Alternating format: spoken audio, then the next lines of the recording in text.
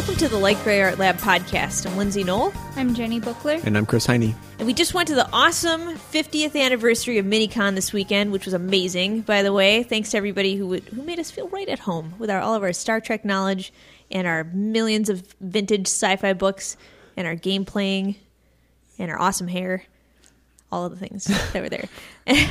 we were lucky enough to be guests on a couple panels for like a pretty random assortment of things, which was really pretty cool. And I always like going to conventions, and I definitely like going on panels. But it got me to thinking about what happens, which is everybody's worst nightmare. What happens when you're invited to a panel and then it suddenly goes awry? Bum, bum, bum. It could go awry in so many ways. The first question I will ask you after I tell you what's happening here. Is this a panel? Yeah, this is a panel. This is a panel. Well, Surprise panel. It's a surprise panel. Before I get into the panel discussion really quick, here's what's going on at Light Gray Art Lab. We have, just a couple days left? Yep, just a couple days left of the Boss Rush exhibition, which has over 100 artists and all their favorite bosses and bad guys. So that's up at the gallery right now through Friday. And you can also check it out on the Light Gray shop, which is shop.lightgrayartlab.com. That's awesome. And we've had our fair share of other fun things happening. We actually have an awesome workshop happening in just maybe, 3 weeks or so? Mm-hmm. Yeah. Do you want to tell people about that? Sure. We have a local artist, Cleo Malone, who's coming to teach a crochet workshop. She's going to be teaching people how to make underwater parabolas, or they're more like coral shapes and really interesting circular formations. So she's going to be teaching people how to make this very specific crochet pattern that can sort of evolve into many different forms and shapes. So it'll be super fun. You can sign up individually or with a friend to get a discount. The workshop's happening on April 25th from 1:30 to 3. Of course, many of the amazing pieces of work are coming in for the Guts exhibition. I think we have almost everything here. We do. We've been getting pieces all week long, and there are so many originals. It's insane. It's really awesome. But that show's opening April 17th, so just 2 weeks away from 7 to 10 p.m. We actually have our guest artist, Lana Crooks, who's coming up here from Chicago to install all the pieces. She emailed me today and says she has about 25 pieces in the show. Wow. So many.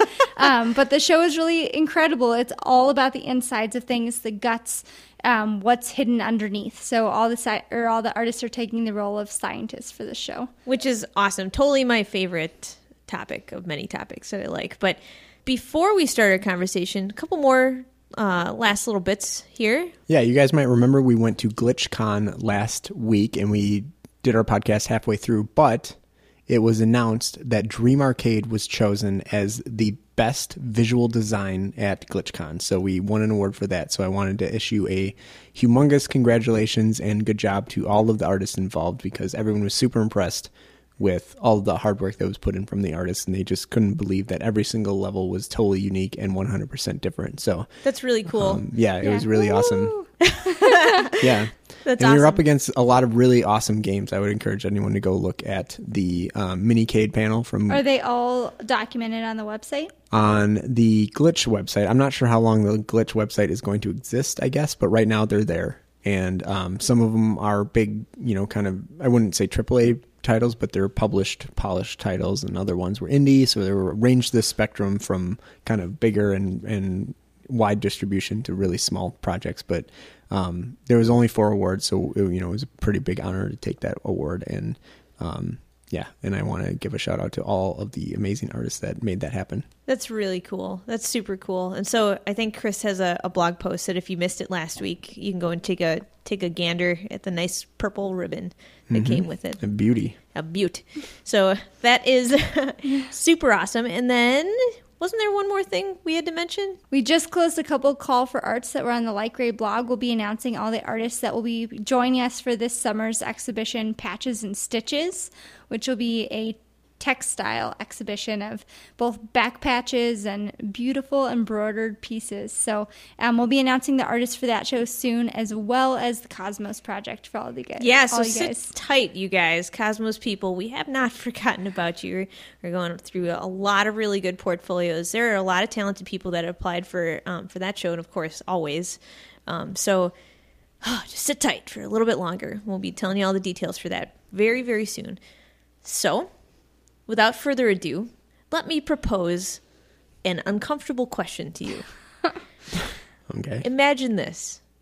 You have been invited to sit on a panel somewhere, and you're starting to listen to the moderator talk. And in the nightmare scenario number 1, all of a sudden, you're thrown one of the toughest questions you have ever heard, and you're not really sure what to do because everybody's staring at you, and you're up there, and you've got the microphone. What do you do? What is the question? Yeah, I guess Here, I let me feel like if rephrase it's a it. tough question, Yeah. then I would hopefully have an answer. I would hope you'd have an answer. Okay, so say it's a very inflammatory question, one that could spark or ignite a riot in the seats that are listening to your panel. One where your careful consideration of every single word could either put you on one side or another side of a two warring factions. Like Star Trek or Star Wars? Yes. What do you do? I would tell the truth. That's a very good, noble answer. And while you were telling the truth, would you be panicking on the inside? Here's why I asked. I think you might have some sort of more severe case in mind than that, because I feel like it's not that big of a deal to just be like, Star Trek or Star Wars? Yes. To some people, maybe. The answer is obviously Star Trek. Obviously, So, okay, so here's why. Okay, when you're in a panel, you're going out on a limb to go and actually get up there in front of people. We've already talked about like how hard it is for some people to public speak, right? Mm-hmm. That's no like big mystery. But the hard thing is you never really know what kind of questions people are going to throw at you from the audience or from the rest of the panel. And so in the circumstance where you're out in this public forum and you're kind of just like fielding all these random things that are popping up, there's no script, there's no rehearsing, there's no like speech you're giving. I think the question I asked you is kind of one of many things. As I was sitting there and I was like, there's so many ways these panels could have gone depending on how this would have swung. That's one of my nightmares, is to get asked a question that I have to be so super careful about my answer. Is it just like a personal question? Like if somebody said, like tell me the net money you make a year or something like that, or tell me. I feel like you can deflect that pretty easily. But say, for example, You're like, I don't know. Just like a weird personal question? Yeah. No, like a super political opinion or something. Or how do you feel about, I don't even know. Well, Whatever. we were talking about this last week too. Like, it is easy to talk about something that you're intimately involved with, like Ray or something. You know the answers. You tell people you have like a thing that you say all the time to people who come into the gallery. And so it's easy to answer questions like that. Or I guess also any technical question. If somebody was like, how do you do what's your this? favorite pencil? Or what's your favorite, like, I don't know, what's your favorite like program that you use for something? Then of course it would be really easy and like clinical to have an answer and it wouldn't be a problem. But when people are asking things that are, I don't know, I guess maybe prying, or they're also like something you maybe don't have a super opinion about, if it's a personal thing and you're like, I don't really know, I've never watched Star Trek. This is so intimidating. What if they asked you, Jenny, who do you hate more, Chris or Francesca? And then I'd have to answer it in front of everyone. Would you deflect, or would you? I would deflect. I would pass. I would say, fake I hate pass them out. both equally. Well, that's actually another part to Fake my pass question. out. When you're in that situation, there's like a couple things running through your head, right? So you've been asked this really weird question. You're on a panel because supposedly you're an expert in something, or you've got something to say about something. But then there's these moments where you're like, man, running away would be so awesome right now. This would be so much more comfortable than whatever this question was, Or there are moments where you're like, if I deflect this question and then hijack this whole situation so I can start talking about whatever I think is a better question than this, is that a better option? I think that's probably the very standard political option. Is to hijack or and just twist hijack the question and answer the question you want to answer. Do you think that's why people do it? Is because they're like, I don't want to answer the thing you just said, but I don't want to seem like I don't know. Like you don't want to just be like, meh. Yeah, I think that if you have something, well, specifically if you're an expert on something and somebody asks you a question about out of your genre of expertise. Yeah, and we're asking Jenny about Star Trek, and we say, right. She say, why Why do you think everybody really likes Deep Space Nine's character development? Jenny would say, well, that's a good question, but, in my opinion, good fiction comes from great characters. Or something like that. Yes. And then everyone would be like, that's a good answer. Yeah. Okay, so then... But it's a question that she kind of didn't really answer, but also gave her opinion on something similar. So I think in any situation, when you're sitting up there on a panel, you realize that, like, here's all the perks about being on a panel. Like, if you've got something to say and some wisdom to spread, then great. You also have a little bit of face time with some people, which is kind of nice if you're, looking to reach out or, build your brand or something like that. You're also meeting the other panelists. That's pretty cool, All of the crazy other things that come with it, maybe the not so awesome parts of it, are like, yeah, you're going to have to deal with a lot of weird questions and ones you totally weren't expecting. You might also be stuck with, maybe like I was saying, a moderator who really has a very specific agenda that wasn't quite what you thought you were going to get when you're on the panel. Or maybe it's possible that you're in a panel with people that you feel completely unprepared, in the rest of the conversation. In those circumstances, so here's my thing for you. What would you do? Not what would anybody do? What would you do if you were in a panel with, for example, I'll give you a real life scenario. This is the last panel that I was on the first day of MiniCon. I was in a panel with 3 writers, and I'm the only art person. And a lot of the conversation had to do with writing. Uh-huh. What do you do besides just sitting? Oh, actually, nope, that's one of your options. Option 1 is just sitting there and smiling and waiting for an hour to go by. That seems horrible. That sounds horrible. Option 2 is making eye contact with the moderator so they ask you questions about things you don't know about and trying desperately to answer them. 3, hijacking it and starting to talk about something you do know what you're talking about. What do you do? Which one of those is the worst option? I feel like that is a fairly easy option. Is it? I think that you specifically. Yeah, I specifically would answer questions that I knew. But I think that because if somebody gave you the if microphone, it's a really, really specific artwork or writing question, mm-hmm. and they were like, what is your opinion on the Oxford comma? Actually, I would probably have an answer on that. But if it was something like that where always. The only answer is specifically, like directly related to that. But if they're just like, how do you go about getting your name in front of editors? And I think you could answer that on a different level and You'd say, I think this is a better question for these people. No, I think that you could say, well, because I feel like an editor is the same as art director, or the art director is the same as whatever. So I think that in my field, these are the ways that you can network. These are the ways that you can do these kind of things.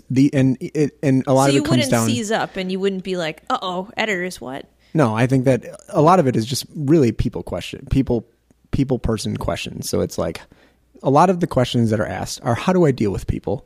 It's like, how do I talk to people? How do I approach a person? And I feel like it doesn't matter if it's, for a writing conference or for an automotive salesman conference. It's like people skills are people skills. And a lot of the questions that get asked again and again and again in all these panels are always kind of, how do I get my foot in the door? And in some way. Yeah. And there's never a magical answer that's like, well, you definitely should do this. It's always just like, in my experience, hang out with people who are doing the same thing, and you'll meet people, and you'll kind of like why do you build a network? Those answers aren't, I'm gonna put my air quotes or whatever, aren't as valuable to people sitting in a panel trying to take notes. Why do you think that they don't like hearing, well, you just have to go to things? Because I think they're there to hear the magical answer of how somebody's going to take their book or, hire them for a job. And you think that they think the panelists know the answer? Yes, I definitely think that. Really? Yeah. There was one, at this specific thing, there was one of the founders of Tor. Yeah. And everyone just assumed that talking to one of his editors was a guaranteed book deal. I mean, everyone was just like, you could feel it. Like, you could feel them encroaching and like trying to get a tasty morsel. And I mean, it's definitely a start, and it's definitely better than not having your having the opportunity to interface with somebody at all, but at the same time, it is not by any stretch of the imagination the a only guaranteed option? golden ticket to but fame and fortune. I do think that those people in the audience were in the right place. Yeah, and so it's a good start. They were at the con. They're at a con. They're interfacing with people. They're listening to an expert. They're putting themselves in a location that is likely to be discoverable by something in their chosen field. So they're already in the right place for it. So they're already on that track, but they need to keep doing it. Okay. That makes sense. And then, and they need to be open to it and just have conversations. And I think a big part of it is having conversations with people without expecting anything from them. Yeah. And not just being like, give me a job. The first thing you should do is not just be like, hand them a manuscript and be like, read this. Mm-hmm. So building relationships. Well, that makes sense. Building relationships is like the key to all these things, but nobody wants to hear that. That's the only trick. That's the only trick. When somebody says it's who you know, how come everybody gets mad about that? Because it seems not fair. Yeah. And why do you think that people think it's not fair? Because they're like, I don't like meeting people. Because it should be based purely on skill, I guess. That's a question that came up, by the way, Jenny. So maybe I'll ask you this, or I'll ask both of you this. A guy in that panel, and I thought he brought it up, and I'm glad he did, because I feel like this is often a question that, again, when you're comparing and contrasting yourself with somebody else, like if it's based on skill alone, if the world was based on skill alone, there would be all of these fantastic people that are in the highest paid positions with the most luxurious of situations that are so much better than everybody else in their chosen trade or whatever. But that's not how it is, And so they were trying to figure out, like, why does it matter? Why do you have to sell yourself so much as an individual? And, like, nobody said it out loud, but I feel like some of the sales stuff actually compensates for maybe the fact that you're a good artist but not the best artist. Or a good writer, but not the best writer. And I think some of the sales part actually has a lot more to do with, and I sort of tried to answer this question in there too. He said, how come, shouldn't it just be that you're a good writer and that you should just get all your projects because you're a good writer? And you're like, wait a second. Yeah, but I suppose if you're a good writer and nobody ever knows that you're That's what I was going to say. If this was like an amazing cyberpunk book and you had a virtual butler who could just like instantly access the entire archives of all writing ever and just like pull out the best author at that time. Oh, and slot you in and where then you're supposed to be go. like, here you go. Yeah, if the author was like, I need the best sci-fi author in the entire world, or if the editor was like, I need the best sci-fi author in the entire world right now, please. And then Jeeves is like, computing done. Here you go. But since they are a real person and they don't have infinite time to read everything, and it's kind of whatever ends up in front of them is their options. Yeah. They'll continue looking until they find the best option, but they can't continue looking forever. Why do you think that bugs people so much, though, to realize that they have to do a lot of selling? Because that's not the part of the job they like. Well, it's like the business part. I don't know. I do think presentation and like conviction in the things you're doing does go a long way. But seeing somebody's work in front of you or seeing it like in close proximity where you can grab onto it, like gives you the impression that they're in for whatever's going on. Like they want to participate or want to be a part of something. And so you don't have to like approach them and say, do you want to do this? Are you interested? Is this even like in the realm of stuff you're into? You already know that they're like making an effort. And so it's a lot easier to trying to be in front of somebody. Yeah. Jeff Johnson said something that I think was really smart. And for those who don't know, check out Jeff Johnson. He's a fantasy painter. Super and good. He's just a really nice guy. Really nice guy. I always like seeing Jeff. But I like seeing Jeff too. Good guy. Nice guy. I think that part of getting these jobs is how good you are at writing, but also you have to be able to work with people. Are you talking about writing as in being a writer? Or yes. Are you talking about writing to a client? I'm talking about writing as being a writer, or artist as being an art, an illustrator part as being of it's an your illustrator. technical So ability. part of it is your technical ability, but people have to be able to work with you, and you have to be a wonderful person to work with, because they have to work with lots of people. And like, if one person is being really difficult, that's going to be a person that gets dropped. And one thing that Jeff said, and I don't remember if he said this before he had a job or after he finished a job before, and kind of just like as a thing. And he said, like, anything I can do to help you guys out more next time, let me know, which means He's considerate willing. of the process. Yeah, he's not just like, here's my masterpiece, take it and I'm done. He was, he wants to make their job as easy as possible too. So I think that's like a lot of where the people skills and just being the cognizant of being like, this masterpiece that I created isn't all I can contribute. I can, work to help you do what you need to do. So here's a question that's kind of on the fringe of that, right?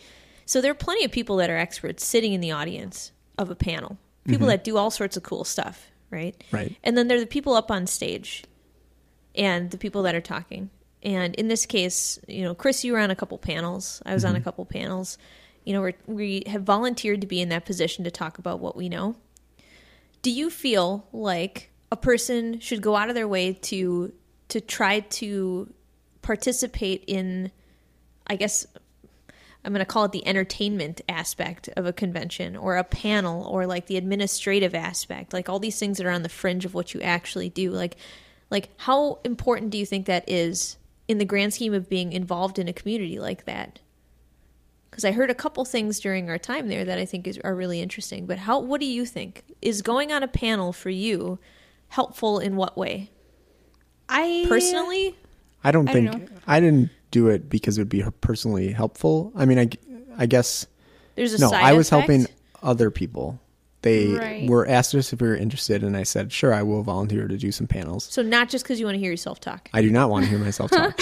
But, Yeah. but my approach to panels is exactly like I said, where I will answer the questions presented the best to my ability, but I'm not going to lie, obviously, and just like start talking about things that I have nothing that you don't know that about. I don't know anything about. And I also feel like the moderator kind of handles a lot of that, and I'm just kind of there to be one of the voices in kind of a, not even it is a conversation, but it's kind of like a Different question and then or another perspective that's kind of added to this mixture of perspectives. Yeah. What about you? Do you go to help, or do you go because you're like, I think being visible is a good thing as a person or an entity? Yeah, I do. I don't think I've been to a lot of conventions where I haven't been involved in some way, like whether that's having a booth or being on a panel or something. I think that a lot of the time, especially being in a community where we are like actively doing stuff, I think it is natural for us to go to something and then approach them or say they we can approach help. us, and see if we could help in any way, because we know what it's like trying to like corral people.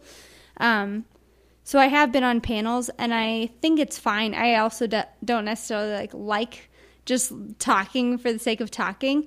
It would be nice to like attend a lot of the panels, because I do enjoy attending panels. But I guess it doesn't really matter either way. Like if it's a subject that I feel comfortable talking about or want to talk about, like collaborative projects or like managing things or something like that, I'd feel totally comfortable. Of course, I wouldn't sign up for like a gaming something, or I don't know, a sci-fi history or something like that, because I wouldn't have anything to contribute, and I would much rather just like enjoy it as a attendee.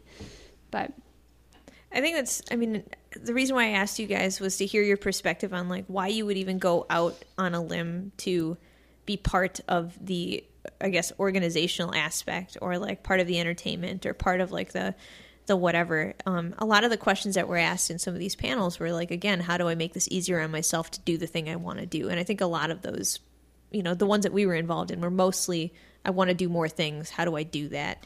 And the social aspect and the community aspect came up a lot. One of the things I heard from another panelist, and actually it was the very first one that we were on Friday morning. One of the guys that was on a panel with us came in and he said, I volunteered, and they told me if I want to be more involved, the best way to meet some like people who are doing something would be to be on a panel. Which I think is probably, if somebody just said like, here's the facts of the people that are on the panel, it's probably true. Right. If you're on a panel and you're meeting people who have something to contribute, you're probably going to meet people that have something to say. Yeah, actually, I'll like alter what I said before, but I think that being on a panel or being involved in some way at the beginnings of something is actually really nice. Like we've done it a couple times for conventions, like right at the beginning. It gives you a chance to like say publicly who you are and what you're doing there and what your purpose is. And then throughout the rest of the however many days something exists, like it's nice to have people both come up to you and you come up to somebody and you're not just like a strange face. It gives you like a point of talking and you're like, hey, I saw you at that thing, or what did you think of this? Or I was like wondering support. how. Yeah, it is. And it immediately sets up sort of a community even within that like initial moment where you just like introduce yourself, even if it was to a room of like 30 people or something. I don't know. It's kind of nice. So I guess that's like the FaceTime part where you're like introducing yourself in front of everyone. That seems helpful. Why would you think people would choose to be a part of something bigger like that and actually to volunteer, whether it was on a panel or just set up the art show or help set up the booths or, sit there at the booth and tell people where to go, like, why do you think that would even be worth a person's time? Well, I think they just want to be involved. I feel like MiniCon specifically has a lot of really passionate people, and it's a small convention that wouldn't happen without a lot of volunteers. So that's kind of why. It's not very expensive to get in, but I think other conventions, people volunteer because they get a free ticket, and it's more expensive to go. So it's kind of like they get to help out, they get to, meet some people, and they get a free pass. There's a lot of passionate people that I think want that community to exist, and they want to be able to come back and see familiar faces and see it evolve and see it, grow and things like that. And I figure every time somebody new, like a new face comes in and adds like a little bit of content or a little bit of something, I mean, it's actually something that we did both at, it's a theory, I guess, or some kind of action. I don't even know what I'm saying. It's a thing that I think is helpful when you kind of pool your resources amongst like a group of people. I think both in Meg Hunt's workshop and Callie Ciesmeyer's workshop a long time ago, we did something at the end that was called a resource party, or resource kind of like get together. And it was actually definitely not my, brainchild. It was something that I learned at another workshop in a different place. But it was basically like you're sitting around a table with a bunch of people that all do something completely different. And you're sitting there saying, like, what can I do to help somebody in this room somehow? Here's what I have to offer. I know about this, this, and this. Who else knows about whatever else, And I think in a room like that, whether it's on a panel, whether it's on like, a committee for a new project or a convention or something like that, I think a lot of cases that's a reason to be involved is that you feel like you could help, and that you might learn something. But I think a lot of that resource sharing is like essential to building something bigger and better, So in all of those cases, I mean, if we go back to the panel side of things, like, can you think of a panel that you've been to where you're like, this person is kicking so much butt. This is the best thing I've ever been to. I am either A, so entertained, or B, I am learning so much about something. I've got a couple off the top of my head.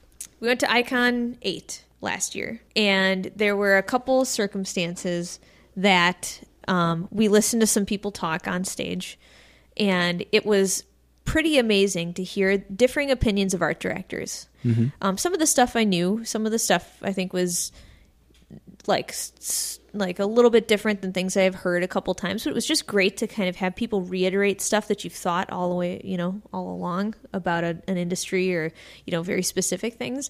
And so there was a panel of, I think, 2 art directors there that had really very contrasting opinions to sort of set the tone of like, here's the spectrum of what's possible within our industry. Anywhere within these 2 perspectives will work. Here is how we do this. Here's how we consider, our jobs as people relating to you guys as artists, which I thought was really pretty cool. In those cases, I feel like they were charismatic. They were able to like read the crowd really nicely. They kept your attention, and they had content that was like really good, and as a duo, they were really good about bouncing off of each other and being like, oh yeah, and to add to that, here's this. So it wasn't a tangential, crazy, weird, like, we ran out of stuff to talk about situation. It was a very nicely like put together conversation that I think stayed on point, which was really good. So those are kind of the things that I look for in terms of like, when I'm watching a panel, I go to get the nuances, and I go to get more than I already know about something. I do feel like there's a lot of that like there's a bit of entertainment aspect to it. And there's a little bit of, making sure that they continue along a snowballing trajectory of content. You know what I'm saying? Yeah, well, I suppose especially at Icon when there's like 500 or 600 people in the audience to try and read what's going on and figure out like the path of how things are moving and what's going on. I think it would be totally different. Like MiniCon, of course, or any of the other panels that we participated, it's not that large of a crowd. So it's a little less intimidating, or maybe, I don't know, maybe people have a different experience. But it is helpful to see people who have great intention going onto the stage and they know what they want to say and they know what they're going to do.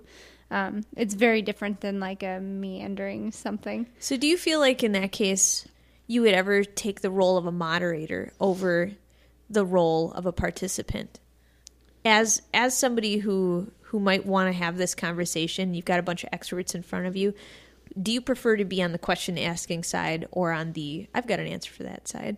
On the question asking side, or do you feel like you could keep a conversation going in a really like, I don't know, like a good pace and keep people from going off into nowhere? And no, I don't think I'd be great at that. Occasionally, if you're talking about hijacking a panel, I think if the conversation drifts into an area that, like, I can tell other people on the panel don't know, it's kind of out of their area of expertise, then I can take the reins for a minute and explain whatever the question or something was, and then guide it back to as a moderator.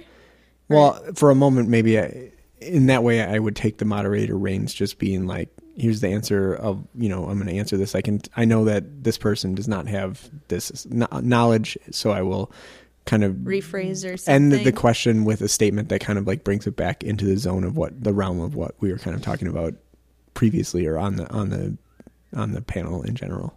That's nice. Well, what would you do? Would I rather be the moderator? Yeah. Oh man. So okay, I have one of those like overactive, like I feel like I need to say something right this second kind of situations, and oftentimes I have to stop myself from trying to answer every single thing always. I am not the person in the audience that constantly raises my hand in most cases, but there are certain situations where I think guiding a conversation in a way where you're observing and you're watching the cues of the audience and you are the moderator, like some of that is much more interesting to me than just like saying facts all day and waiting for somebody to throw me a bone here so I can say stuff. Like, that doesn't interest me as much as... I wouldn't say that is how I participate. I am as interested in listening to the other people talk, so I'm not like, when's it my turn? Yeah. All right, here I go.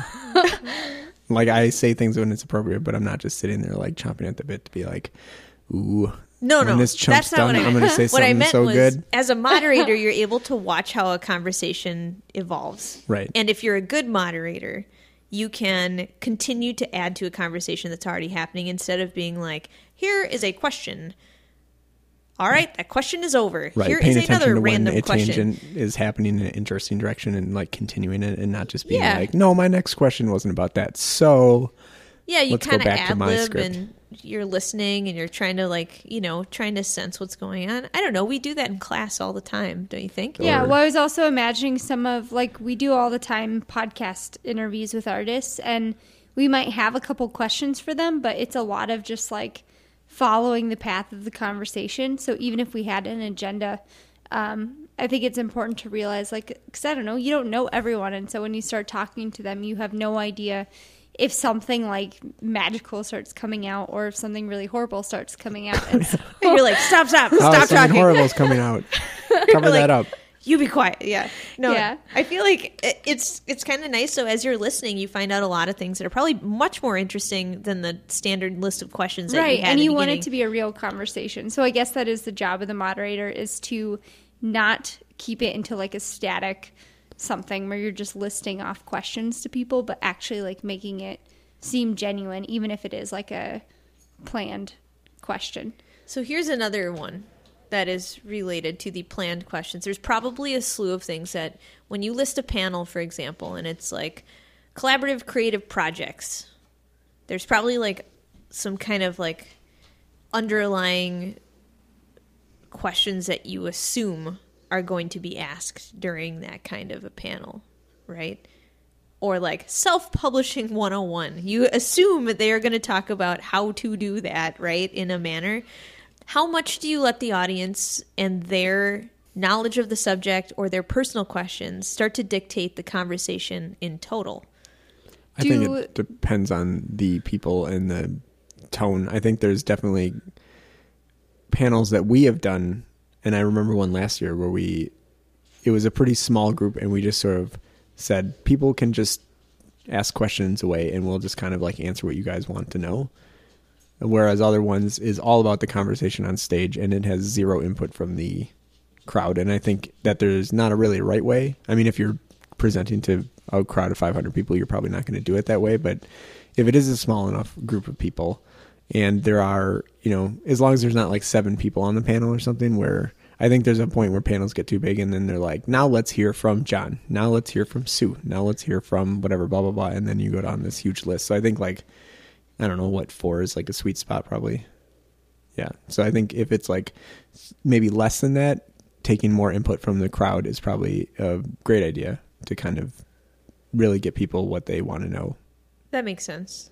I don't know. I think that makes sense. It's hard. I think it's just hard to read the pace. I mean, panels are such a weird... Yeah, you never know what the crowd is going to say either, because sometimes they're just like... Sometimes they hijack my Kickstarter is blah, blah, blah, and I have a question about that, but not really.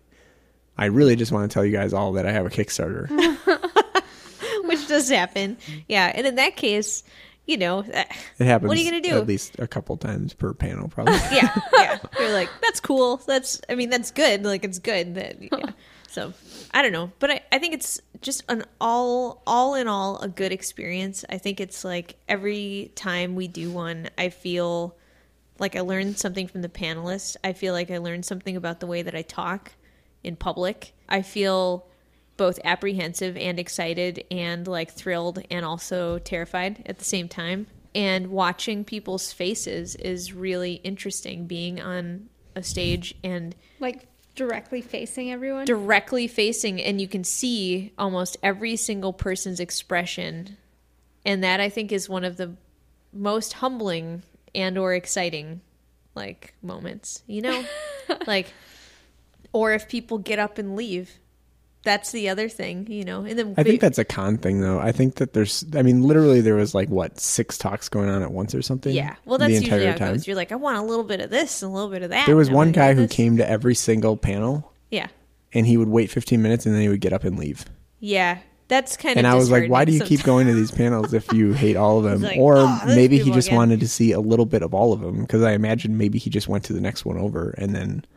went in for 15 minutes. I feel like that's the wrong way to do it, but whatever. Different strokes, different folks. Yeah. Well, as a panelist, you're like, what am I doing wrong? Why does this guy keep leaving? Yeah, that's what I was going to ask you, if you think it is easier to ad-lib like teaching or on a panel. Teaching. I wasn't sure if he was leaving until he said, boo. He booed you off stage? Yeah, he just flipped us off and then yelled boo and then ran away. That's not true. He goes, you suck.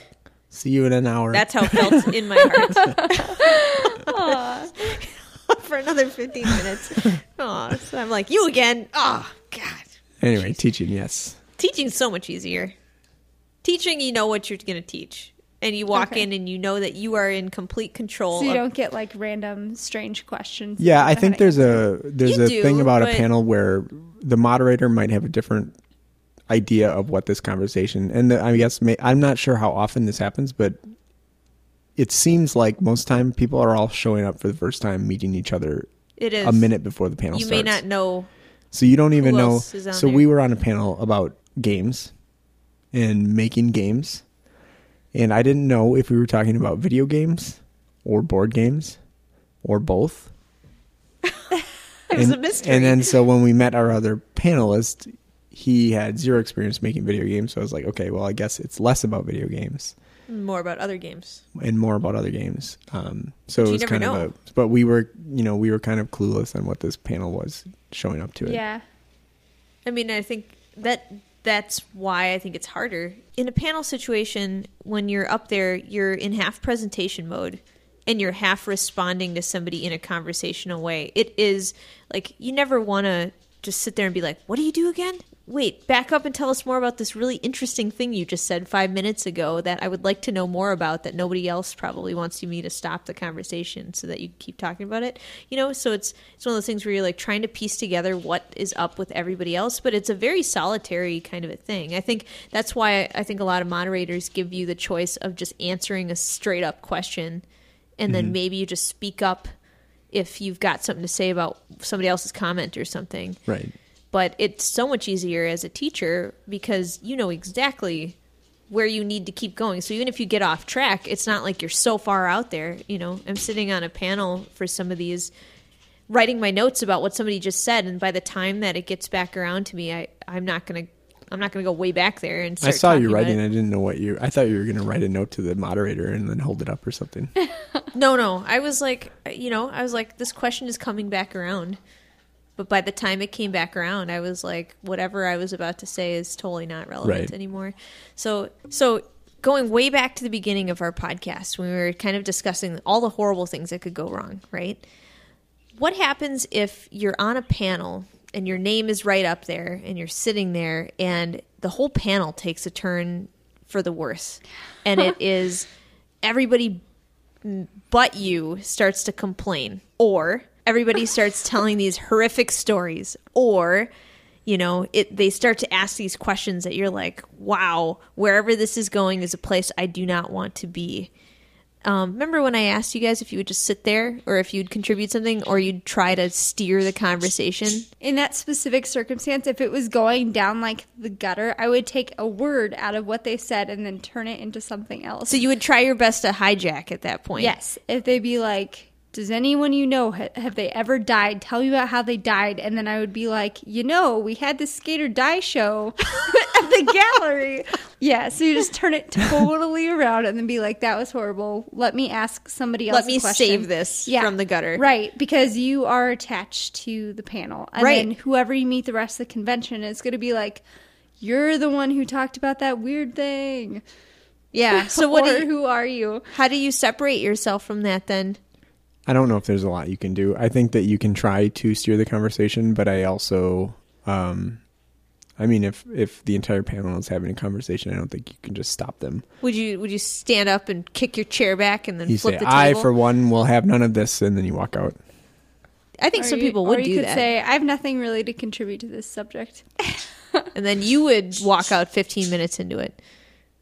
And you would flip them off on the way out. Yep. Yeah. Or you would be like, look at your watch and be like, oh, gotta go. And just sigh really loudly. Didn't somebody do that last year? Somebody left a panel. They were just like, gotta go. I don't know. I have no idea. I don't know. Well, it's one of those things where you're like, what? If I sit here any longer, I'm going to be affiliated with all these people. If I don't sit here and I get up, I'm going to look like a wiener. I don't think anybody's getting up. No? You don't think anybody would get up? I mean, if they went into like super offensive territory, but if they're just like, if it just takes like a negative bent where all of a sudden, instead of talking about the positives, they are focusing on the negatives or something, and you're like, I want to be a positive person. I don't think you would just get up and be like, I'm out of here. See you later. Yeah. See you later. Would you? No, you wouldn't. I probably would only get up. I would excuse myself. I would not. I just got crippling gas. I have to leave. Excuse me. I'd be like, this crippling gas is much less horrific than this panel discussion. See you never. And then I would run away. Yeah. I feel like I'd probably gently excuse myself and then slowly pull my name tent away. So no one can see it. Yeah. Geez. That's so hard. I don't know. Maybe it would have to be pretty bad because at first I would try and hijack it, and then second, if that didn't work, I would slowly have crippling gas, and then have to leave in the most discreet manner possible. But I don't know. Do you think that ever happens? Do you think anybody ever gets on a panel and they're like, "Why am I here? What have I done?" Probably. I don't think I've ever witnessed a panel like that, but I'm sure it's happened. I've witnessed a couple presentations where you're like, you're going down a weird territory. Let's just not go here. And everybody in the audience is weird and they're all weird. And you're like, I feel like I should also excuse myself from this situation. I think in that environment, people can get pretty fast and loose with the alcohol and things. So I feel like the instances where that happened might be when people had too much to drink or something before a panel. You would think you would not do that before a panel. Maybe. Or Probably not. Maybe people do. I don't know. I don't know. I feel like you'd have to be in pretty good control of what you're about to say if you're going to go up on stage somewhere. But then again, history has proven otherwise, I think, for many types of things. Yeah. But, so I guess, you going back to like signing up to do stuff at a convention. yeah. So you are in the boat right now of all for signing up, or are you worried about signing up for stuff? No, I like signing up. I think the benefits of supporting a thing and trying to help out and, you know, hopefully contributing something valuable somehow greatly outweigh the possible shipwrecks of all the things that could possibly go wrong. But it does not stop me from thinking about all the things that go wrong. It does not stop me. But I try to keep that at bay in the back of my head. So, you know, there's some of those things where you're like, I don't know, what are you going to do sometimes? It's just an interesting experience. I don't actually think about what's going to go wrong. Never? I'm like the moderator. I'm assuming the moderator is going to have some sort of semblance of what's going on. That's really nice that you trust that somebody... And if they don't, it's not that big of a deal. I guess not. Don't you ever panic about that? I panic about that. I don't panic about it, no. Okay, so at Again, one point, I might panic if I was the moderator and I was like, I have to steer this ship through the turbulent waters ahead. But if I'm kind of the panelist, then I will do my best to make everything I say as relevant as possible. Right. So and what that's all I can do. The last thing that I'll ask, and this is going off what you said, what if your moderator isn't talking and your other panelist isn't talking? You're just having a silent panel, and then no one's talking. They all often. That is when you just. That is when smile. You get up and walk away.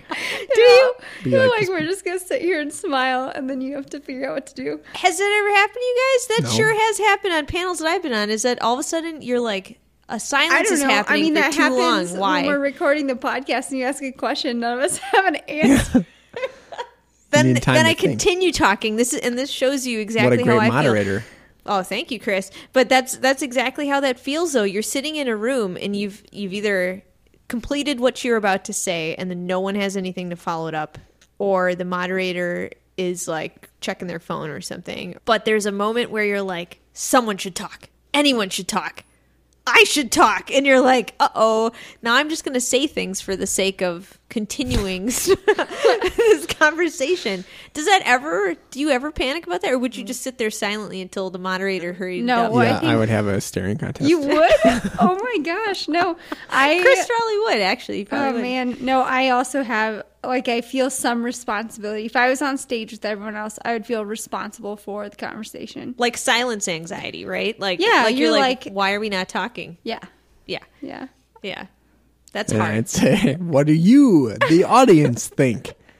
I did that in one of these panels. Did you catch that? Did I say something? No, you did not.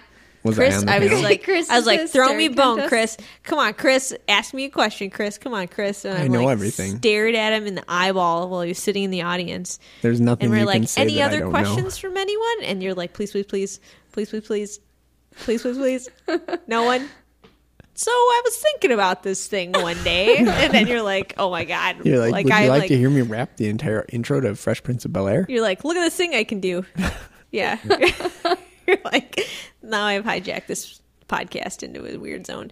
But you know what I mean? You don't ever get freaked out about that? You're like, we have planned this thing, and my name is stuck on it, and it has to go good, and it should be great, and why isn't it great? And something's happening. Oh my god, I'm panicking, kind of a thing, you know?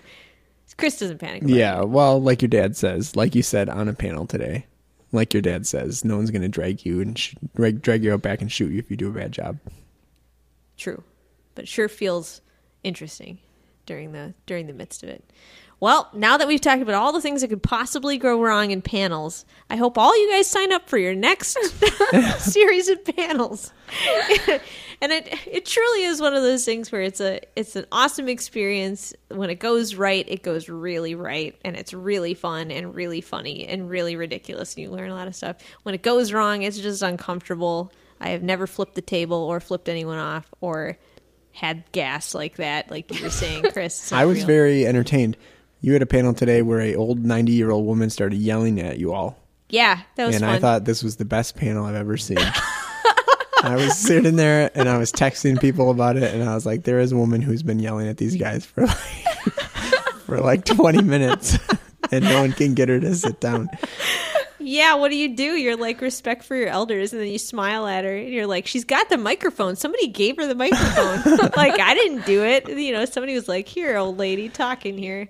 That was funny. It was really funny and really awkward because it kept going. That was a good panel. And then someone else asked you on a date. Yeah. Oh, no. So how does this always happen? This is what panels are like, you know? He's like, I'm interested in Lindsay. And then everybody was like, oh. And I was like, And then I Did he really ask you on a date, or you just said... No, he's like, he's like, I have a question, but actually I'm specifically interested in Lindsay.